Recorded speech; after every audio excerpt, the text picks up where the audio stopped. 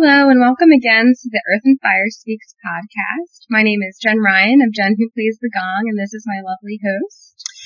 Joanne Marguerite Diaz of JoanneMargueriteDiaz.com.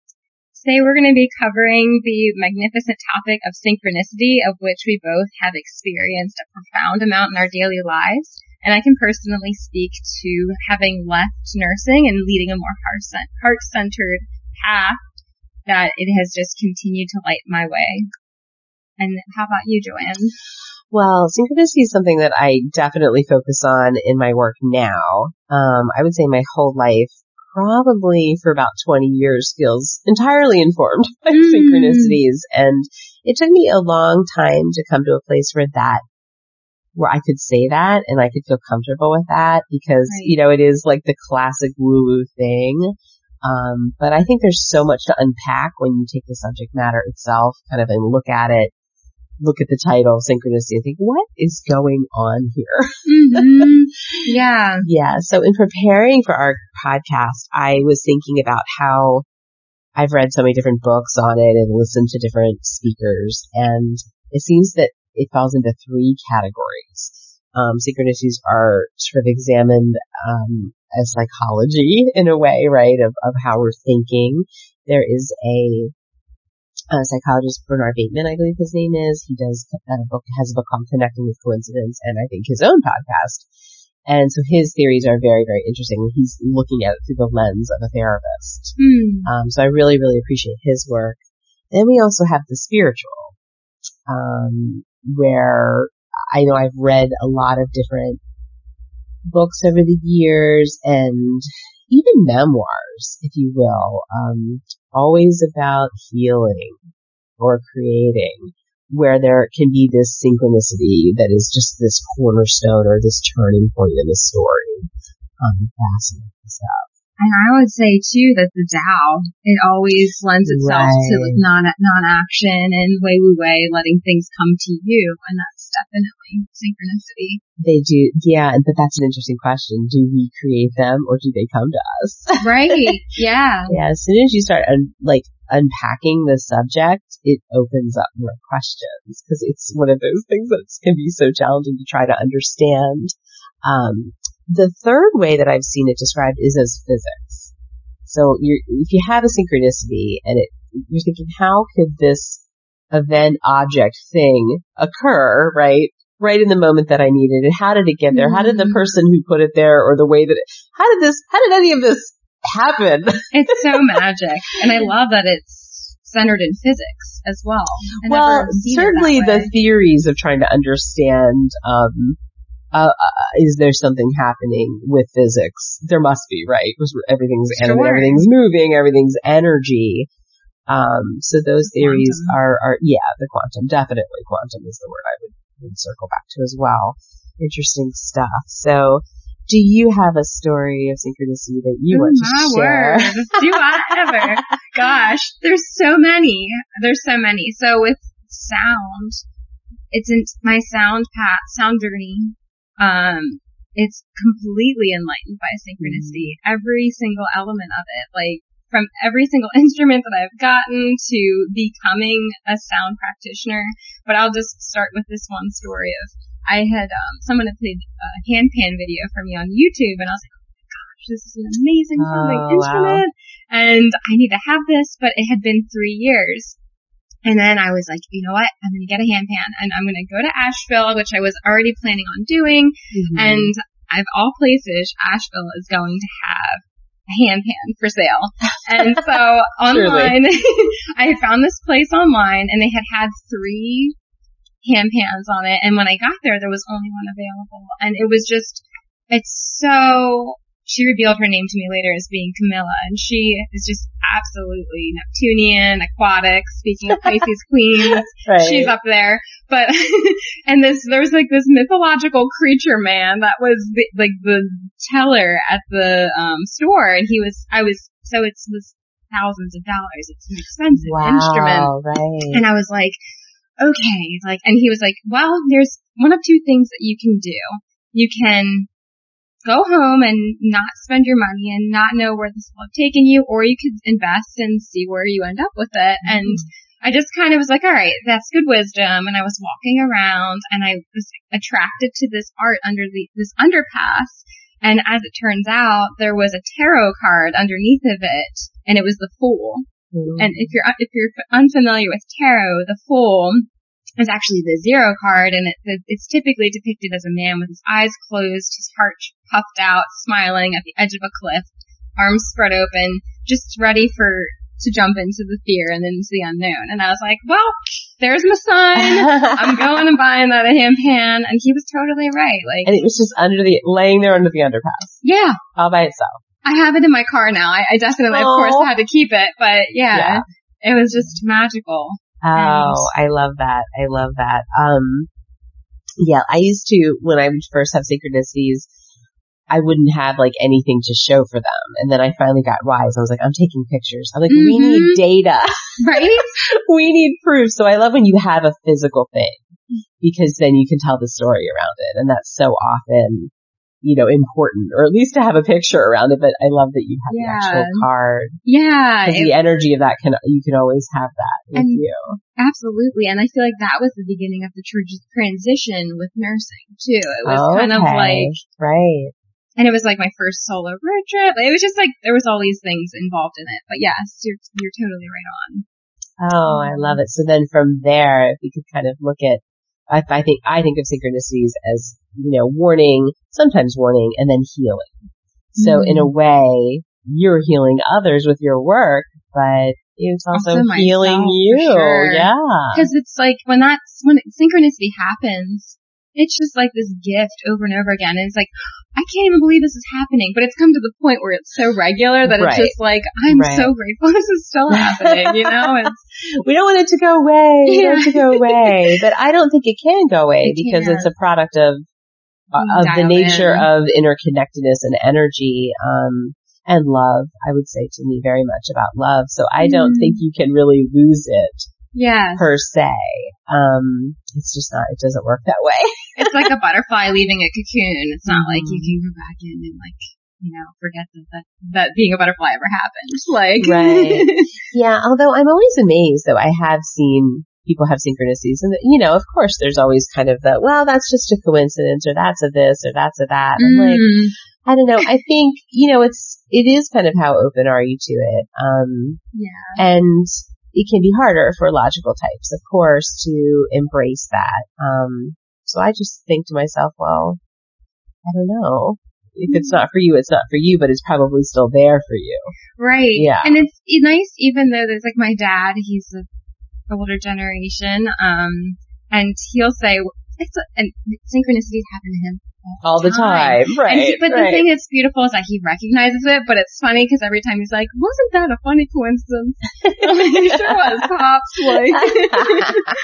Yeah. Yeah, it's just a bridge too far, I think, for sometimes for the older. Although, yeah, I know. It all depends. Like, there's some timeless people or, but anyway, all that to me, it gives me so much hope in knowing, I'll give a little backstory on how I came into synchronicity. So, synchronicity started happening for me, when I was trying to get pregnant. I'm sure, again, like everyone, they were already happening, but I had a really, really tough time conceiving, going through infertility treatment, lots of surgeries even before that for issues I had. It was just so challenging.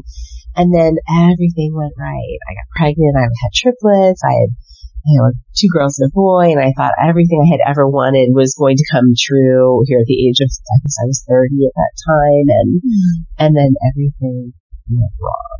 It's almost like that, I always think like emotionally, it's kind of that scene of, Fantine in Les Miserables when she sings, and she says, and then it all went wrong.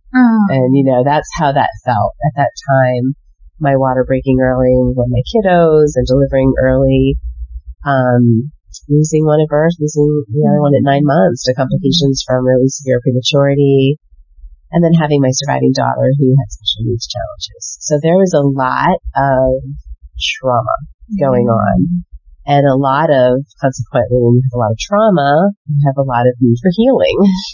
So I think as those experiences were happening to me and within my family, right, I my grief was so intense. And one of my beliefs, which I've heard other people who discuss synchronicity as a topic share, is intense emotion, right? I'm sure even on your trip you had a really strong emotions, right? Sure. And you were almost like seeking, like that energy was going out, that emotional energy, looking for answers. Right, so I think for myself as this young mother who was very lost in so many different, all the layers of grief. You've got the anger, which I think so much of. You've got the sadness. You've got the bargain. You've got all of that going on. And then we were really talking about 4 lives being interconnected, 4 spirits, myself and the 3 of them. So I just really think that kind of multiplicity, if you will, of the multitude of our interconnected stories really, for myself, brought about a lot of intense synchronicities. And that's something that I now write about in my blog. It took me 20 years to write about it in my blog, because you have to heal before you can have something to offer others that isn't, just you telling your story. But yeah, so many different synchronicities that the long and the short of it, where they would come through, or the energy of what I love, like Laura Lynn Jackson, she's a medium. She wrote a book, Signs, a number of beautiful books. She calls it your God squad, or like kind of sending you these signals and these messages all the time. And I have just, as time's gone on more and more, I'm so easy for me to believe that now. I'm like, of course, they're even funny. I mean, they have a sense of humor. Yes. Your squad has a sense of humor. So really, really interesting stuff, but you have to experience them to believe it. For sure. Yeah. And it's so fascinating hearing both of our stories, that synchronicity is so directional. Even though we're not in linear time, we're like cyclical, but it's just like, all right, here's this breadcrumb. Right. Go ahead, and what's going to open up from here, basically. Right. Well, I have to tell you, I have to laugh, because I wrote this first blog for the Synchronicity Storyteller, and I wanted to do a lighter one. So I wrote about going to Nepal back in 2019 with my lovely friend, Jude, who works as a spiritual advisor, and she's amazing. And I kind of went along on that trip as she was going, and I just wanted to go along for the ride. So I caught this beautiful picture of a statue of a girl praying in the garden, where we had been staying in Kathmandu, and there's a little cricket on it. And I thought, I'll start with that synchronicity, and talk about how I felt like the cricket on her praying hands. And, long story short, I write the whole blog. This is last week, and I thought, I don't want to go too heavy. I don't want to talk about the kids. I don't want to get into all of that. I want to keep this one lighter. And I go to write, kind of actually put it out on Facebook, and my husband says, honey, that's not a cricket. And I was like, no, that's a cricket. It looks like green bug, on the hands of the girl. You can see it on the blog. And he's like, no, that's a leaf bug. And, he's really funny. My husband's very quirky. So I'm like, all right. I said, well, let's look it up and see. And we look it up, and he goes, actually, it's a katydid. And Katie is my daughter's name that passed away. So then so it's like, well, here we go. Yeah, and we're like, Katie certainly did come on the trip. And I just laugh. I think to myself, she's like, no, Mama, you're going to have to write about the hard stuff. You're going to have to write the hard stuff, the big picture, and it's all okay. Absolutely. It's relevant, and people are hungry for it, because there's so much masking behind grief and sorrow, and it's like, oh, well, that happened, life is continuing now, and I don't think that people intend to be that way. No. But there needs to be a space for that. Right. 100%.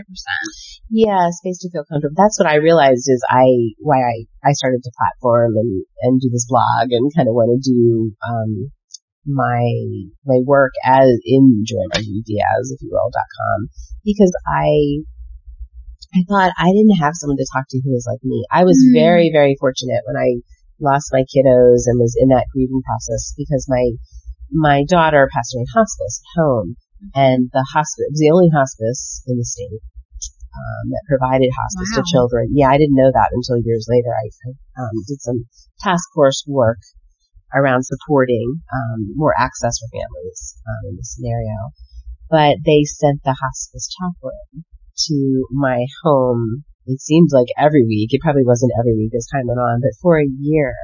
Yeah. And she ultimately was able to share with me, I get signs too, that I was waiting to see the right time to tell you. Oh. And I had like a perfect pairing. Right. Nice. And that had really motivated her going into that work as well. So there's just not a lot of place for, right. I mean, we both worked as nurses. I certainly did not get too much into the spiritual and out of it's a red line. It's it's a boundary line, and it should be a boundary line because you don't want to like put your beliefs onto families or people grieving or situations. Yeah. I want to share that there's a book called Braiding Sweetgrass by Robin Wall Kimmerer. Yep, love that book. And she, oh my word, she broke my world in like the best possible way when she says how science omits spirit.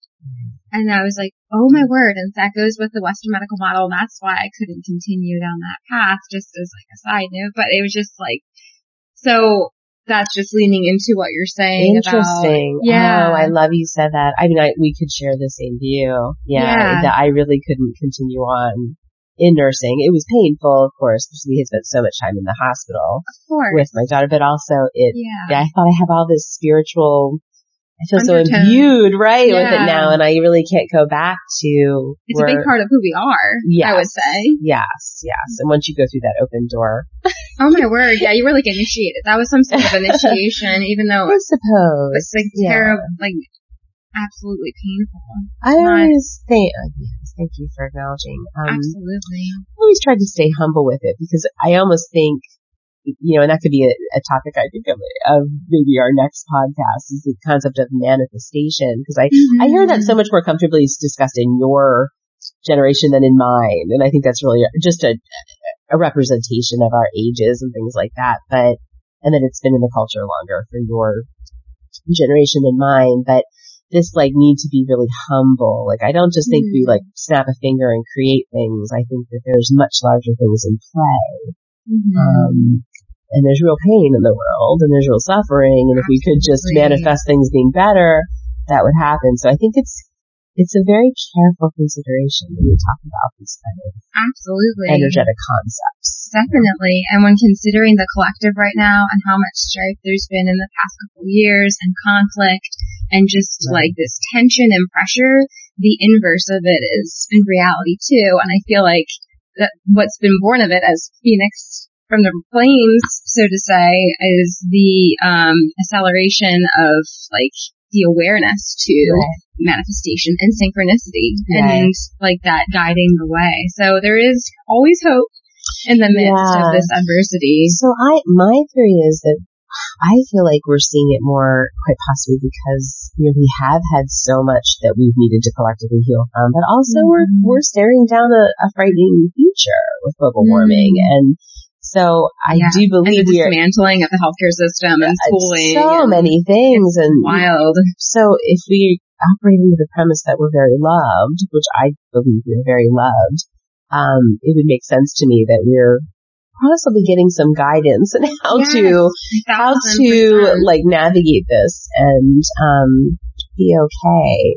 And those are huge questions, but it's not lost on me from a spiritual perspective that I believe that that's happening. Absolutely. And I would lean back into what we were saying about the Tao being like a form of synchronicity in the sense of just as a collective, if we practiced non-doing and reserving and just kind of being still with ourselves more and more and more and more, and this is a big thing that I speak on with Jen who plays the gong and the varying retreats that I offer in yin yoga specifically, is when we are able to stop and be still and reflect, that reflection, as the more specific we get, the more we're going to be able to manifest. And it's not from a place of seeking and doing and forcing and aiming. It's more just like letting it come to you. And just kind of pulling that piece of the non-doing and also sustainability for the planet as a result of that, less heat. So. That is really interesting. So I think I find it, I guess maybe there's a yin and yang aspect to synchronicity, because I do think, so you're describing a very yin perspective to me of receiving and allowing.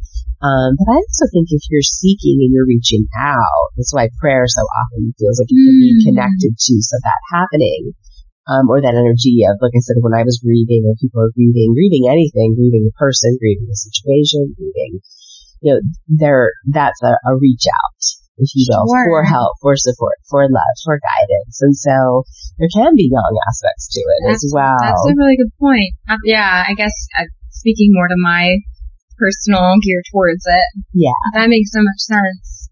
Love it. Oh, this was so fun to be able to talk about. I mean, it's heavy subject matter, but it's real life, and it's beautiful too. It really is. Well, thanks for tuning in. And then next week, maybe we'll talk a little bit more on our next podcast about the concept of manifestation. Absolutely. All right. Thanks, and take good care. Take care.